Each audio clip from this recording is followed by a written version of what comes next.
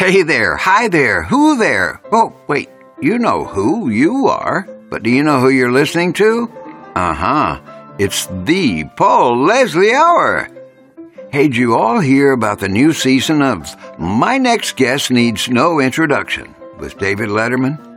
Word is, it'll be out May 20th on Netflix.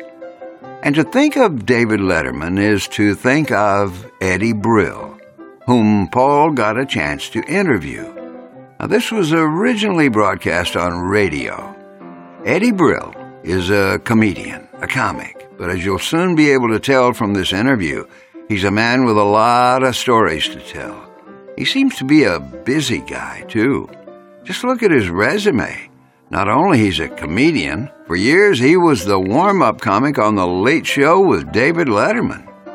And Eddie Brill not only performs his brand of stand-up comedy regularly throughout the USA and the United Kingdom, but in many other parts of the world. In this interview, Eddie Brill talked about not only his comedy, but his appreciation for the talent of other stand-up comics. He also talked about his work with Reader's Digest and appearing as a cartoon on the show Dr. Katz, Professional Therapist. Real quick, brief announcement. The Paul Leslie Hour is made possible by people like you. Just go to www.thepaulleslie.com/support. We thank everyone who's contributing. We think you'll agree with us that Eddie Brill is a comic of and for the people. And we truly hope you enjoy this in-depth interview.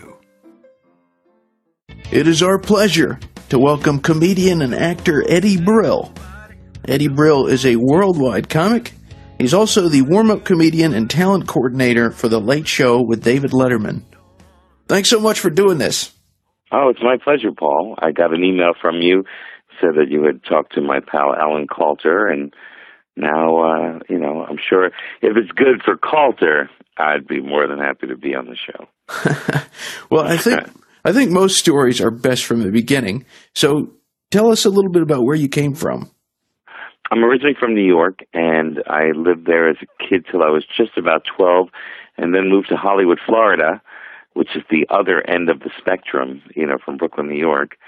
Went to junior high school and high school there, and it was pretty nice, and never thought I'd do any comedy, or I always loved comedy, and I loved George Carlin. He was my hero, and Richard Pryor, and all the comedians I would listen to on album.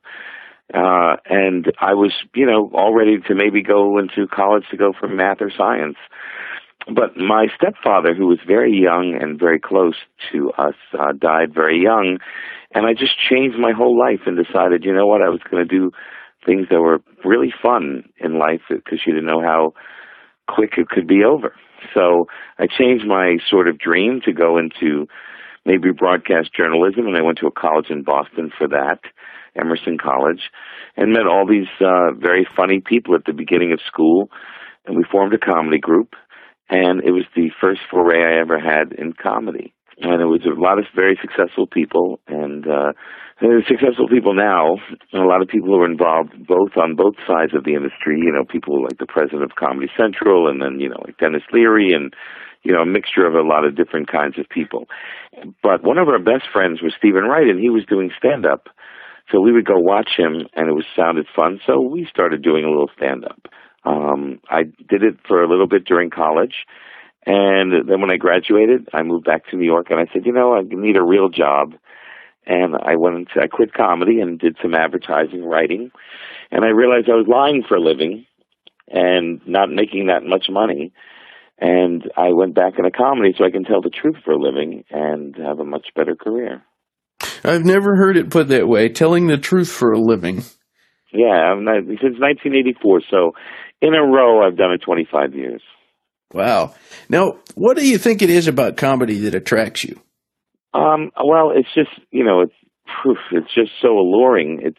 There's no, the feeling of, the cathartic feeling of laughing is just so wonderful. And when you make other people laugh, there's no better feeling. It really is, just It's, I mean, I'm giving you sound effects.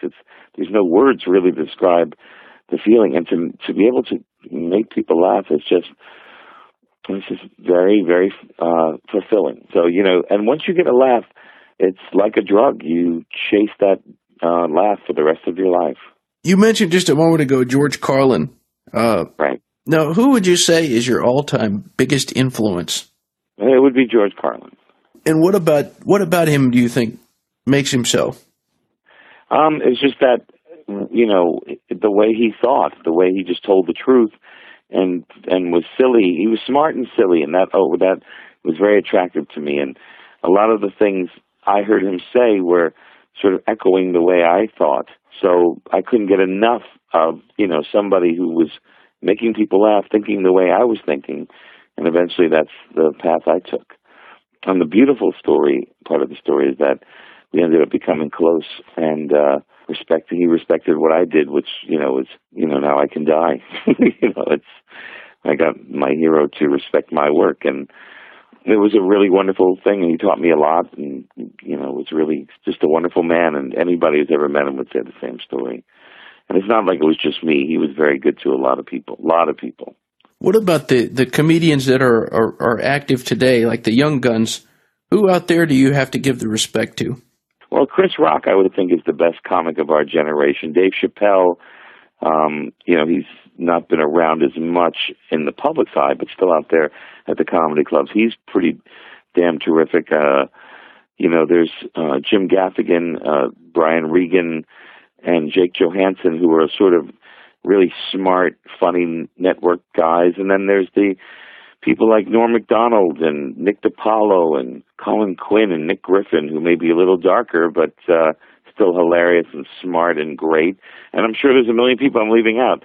Louis Black is very funny. And, there's a good group of really great stand-up comics. And young kids like Joe Wong and Tommy Jonigan, who are, coming up through the ranks as young guns, who are, Bill Burr, who's a phenomenal comedian, Greg Giraldo, Louis C.K., there's so many great comics out there really doing smart, great stuff.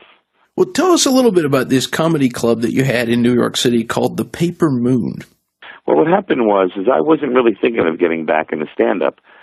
I was working with the group in college, and because it was so successful, the people we went to college with respected what we did.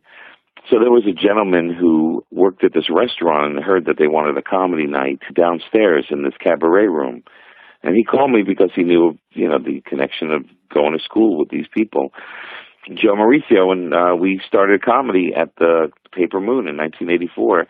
And all of a sudden I was hosting the shows just to, take care of the shows, and I was paying these comedians out of my pocket with my day job just so we can get really good comedians in there. And it just became a comics club where a bunch of really great comedians from all over the country could come into the city and work out. And it was very widely popular. I don't know if those are even two things that go together. It was widely good and very popular. And it was very successful, and I did that for a while. Unfortunately, the drinking age went up from 18 to 21, and that was a real NYU kind of a place. It was called the Paper Moon. And Adam Sandler was going to NYU at the time, and he would come and work out there, and Colin Quinn would work out there, and Susie Essman, and Mario Cantone, and Paula Poundstone, and Bob Goldthwait, and all these different folks from all over from that era. Dennis Miller would come by and work material out for Saturday Night Live at the club. So it was a pretty phenomenal place that lasted for a while. But as a comic, I started having some success, and I didn't want to be tied down to this club because I wanted to now get out there and do some good things for myself. Something that I thought was real interesting was your work with Reader's Digest. Yeah, that happened by accident. They, because of the connection at the Letterman show, oftentimes I'm asked to judge competitions, which is ironic because, you can't really judge comedians. Andy Kindler really said it best when he says you can't, I'll give you two famous painters, tell me who's the better one, but you can't. It's art. It's objective. But oddly enough, I was asked to judge this joke competition for Reader's Digest. The host got sick or hurt. I think it was hurt, and I was forced in to be the host of the show. I worked with them. It was a thing for Reader's Digest, and all of a sudden their name slips my mind. I work with them all the time, and you'll help me with this one. It's Marlo Thomas's charity, St. Jude's. I got it. Yeah, St. Jude's. Okay, so it was St. Jude's. I was able to figure it out by myself, and I work with them a lot. I love what they do. So it worked out really great, and I got very close to both of these organizations, so much that I remember their names after prodding. But and then I got involved, and they said, "We like what you do. Will you help us put together some more shows and be a consultant for us?" And then they had me come in and work on their website and read some of the jokes that came in, and it's just I've had a very, very nice relationship with them. They've quoted me a lot, and they've also printed some of the things that I've written as well. There was a TV show that you did a guest spot on. I've always felt like this was one of the funniest TV shows on television, and I tell people the name of the show, and a lot of times people seem to have forgotten it already, but that was Dr. Katz, Professional Therapist. Oh, God, yeah, that was really terrific. As a little boy, I was a cartoon guy, and I loved cartoons, and in my era, I was a cartoon nut, I guess. I don't know. I'm sure people are that way now, maybe even with anime or whatever, but growing up, I just loved all of the cartoons, and to be able to be in a cartoon was one fantastic thing. But for them to make a cartoon of you and your voice, it's, like a dream come true, like a little boy's dream come true. And I did Dr. Katz, and it got really great response. And I actually did a second one. I was there recording the same day with a few other comedians. We were getting ready for their next season, I think the third season, and the show didn't get picked up, so none of those episodes went out. It would have been nice to do another one. It would have been really fun. Another TV show that you're currently associated with, the Late Show with David Letterman. That's right. Tell us about how you became associated with Dave. Well, in this business, it's really who you know. You have to deliver once you get to the place with who you know. But Louis C.K. and Bill Sheft, a couple of guys who worked at the show. I think Jeff Stilton was there at the time as well, I think.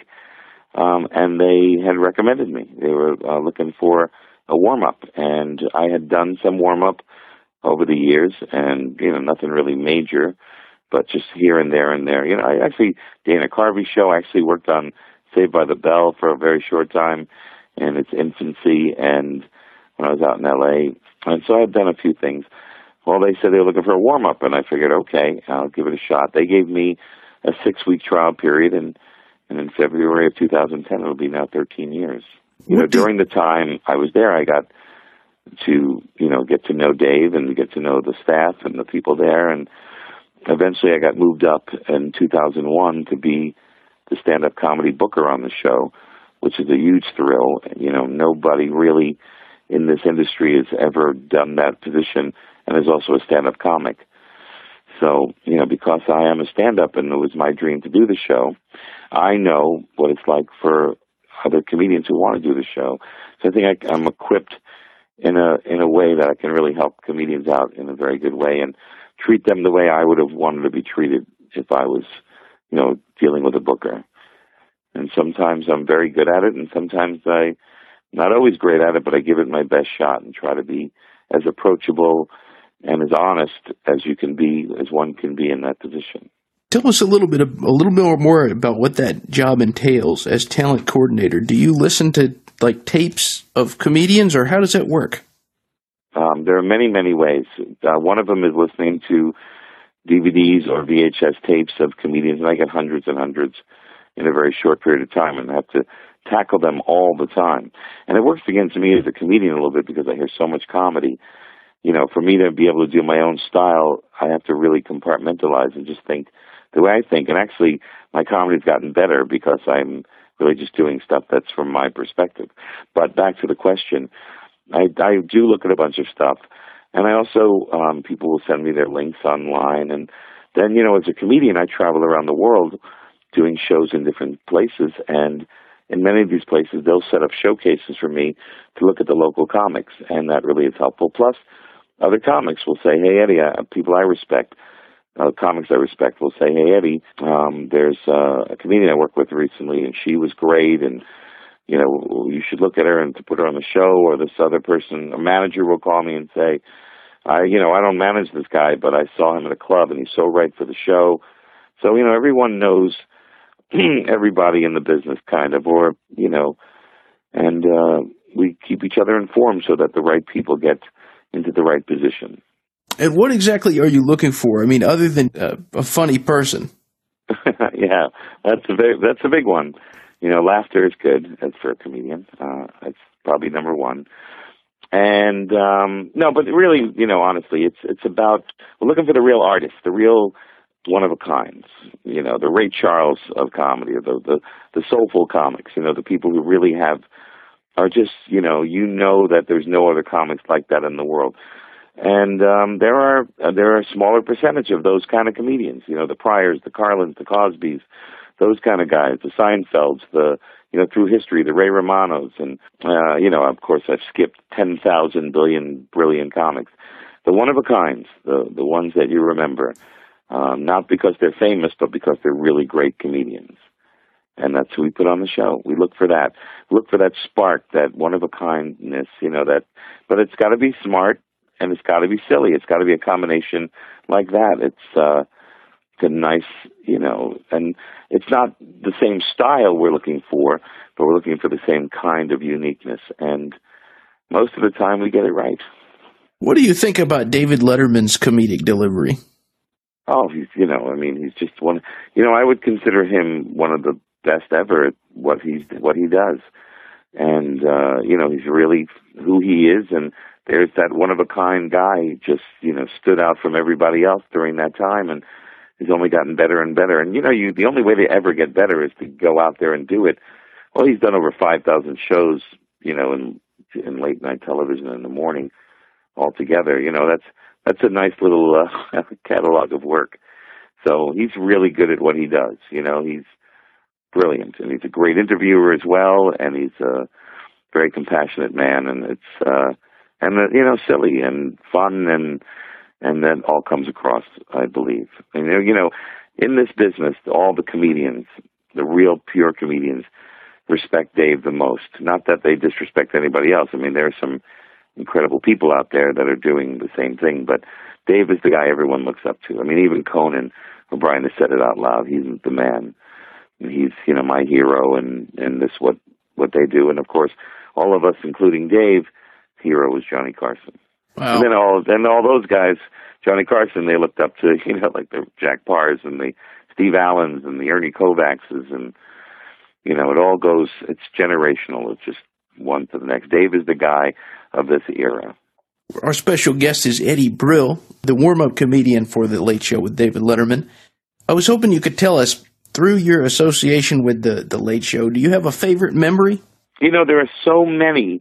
There's some of the biggest thrills of my life. I mean, again, I feel like I'm a little boy going, and then I got a fire truck, and then I got a toy boat. I got to meet Sophia Loren. When I was a kid, in my era, I'm 51, all of the kids had Farrah Fawcett posters. I had Sophia Loren. I didn't have her, but in my mind I did.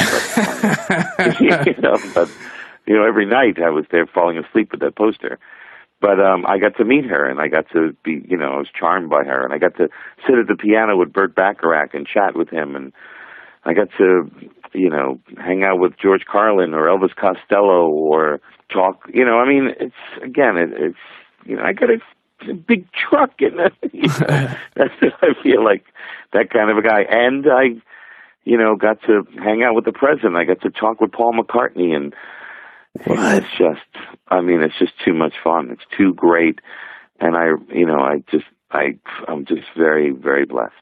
What is the best thing about being Eddie Brill? That's a weird, interesting question, because it's like, oh, what do I say about me? I don't know. I'm not ashamed to say good things about myself. I know I'm very passionate about what I do. I'm a workaholic. I do so many different kinds of things. I'm involved with a lot of things. I'm very involved with this comedy festival called the Great American Comedy Festival in Nebraska, and Johnny Carson's hometown of Norfolk, Nebraska.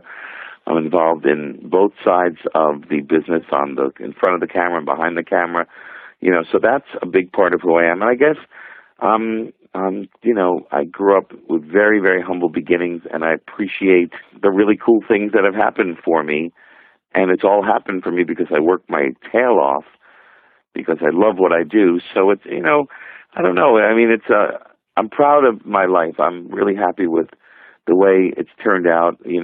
Any mistakes I made along the way, I don't regret. I just have to move on and learn from them and try to get better and better. And I just have to make sure that I'm always true to my, values and beliefs. And as long as I can do that and get the respect and integrity of my friends and peers, then I'm doing okay. So those are the good things, it's a hard question to answer, but I just talk for an hour about it, I guess. Well, I have two final questions. I asked Ellen Coulter this one. New York City has absolutely some of the best places you can eat. Right. Where do you like to eat in New York City, and what do you get when you go there? Well, there again, it's like, do you have 2 hours? We can do a whole show on this, but there's a place in the East Village that no one knows about. Maybe now everyone will know, hopefully, called Cafe Orlan, Orlin, and it's open 24 hours on the weekend, and during the week it's open until midnight, and they have breakfast till 4, and it's the most nondescript place. You got to really find the name, which is on a glass window. It's very hard to find. But it's a little place that's so humble and so unique, and the food is fantastic. There's not one thing on the menu that's not terrific, and it's hardwood floors and exposed brick, and always great music playing in the background, and it's very, very delicious, and it's great. But famous places that are great, I love Mesa Grill, the Bobby Flay restaurant. I did his show. We didn't get paid in cash, but we got paid in a much nicer way. We got paid dinner for two at Bobby Flay's Mesa Grill, and I've been going there ever since. Southwestern food, really great. And also I love the Red Eye Grill, which is almost in a very touristy part of town, but they have some of the best seafood in New York. And there's so many great, like I said, we can go for hours, if a tourist comes to New York City, they should ask other New Yorkers which restaurants to go to, not, read out of the books and go to the tourist places. Because most of the tourist places are mediocre, run-of-the-mills. In fact, in Times Square in New York, where all the tourists are, there are no original restaurants with, any flair or one-of-a-kindness or the uniqueness that is really New York. It's more like Disney World there, where there's, all these, famous chain restaurants selling processed food that, all frozen stuff that comes off of a truck. Probably every restaurant in Times Square gets the same delivery, and they just put a different name on it. That's not what New York is about. If you're going to eat in New York, stay away from Times Square. If you want to see New York, stay away. If you really want to see what New York is, stay away from Times Square. Wow. Well, my final question for Eddie Brill. This broadcast goes out all over the world. So what would you like to say to all the people who are listening in? Okay. I would just say to not take life very seriously. It's very short, and, you should take risks in this world, because if you do, you're going to either go really high or you're going to really go low. And you know what? If you go up and down, if you look at it like it as a graph, like an EKG machine, that means you're alive. But if you don't live life and you just take the safe way out all through the rest of your life, you might as well be dead, because you're just flatlining. So that's my one message: to live life, and also don't care what it looks like when you make a mistake, or don't care how it looks when you fall, because in reality, at least you're in the game, and you're not on the sidelines pointing and judging other people. You're in there giving it a shot. And I guess that would be sort of the biggest philosophy I live my life by. Very well put. Thank you so much, Mr. Brill. It's been a pleasure to speak to you. It's my pleasure, Paul, and good luck to you. Thank you for stopping by today. If you enjoyed our program, consider telling a friend about it. The Paul Leslie Hour is made possible through people just like you. So you want to keep the show going, right? Go to thepaulleslie.com. That's thepaulleslie.com. Click on Support the Show. And thanks to everyone who contributes. Performance of the intro music is courtesy of John Primorano, The Entertainer, written by Scott Joplin. End credit theme music is courtesy of John Primorano, the traditional song Corina Corina. Your announcer is Dan Gold. Hey, that's me. The show is hosted and produced by Paul Leslie. And we'll see you next time on the Paul Leslie Hour.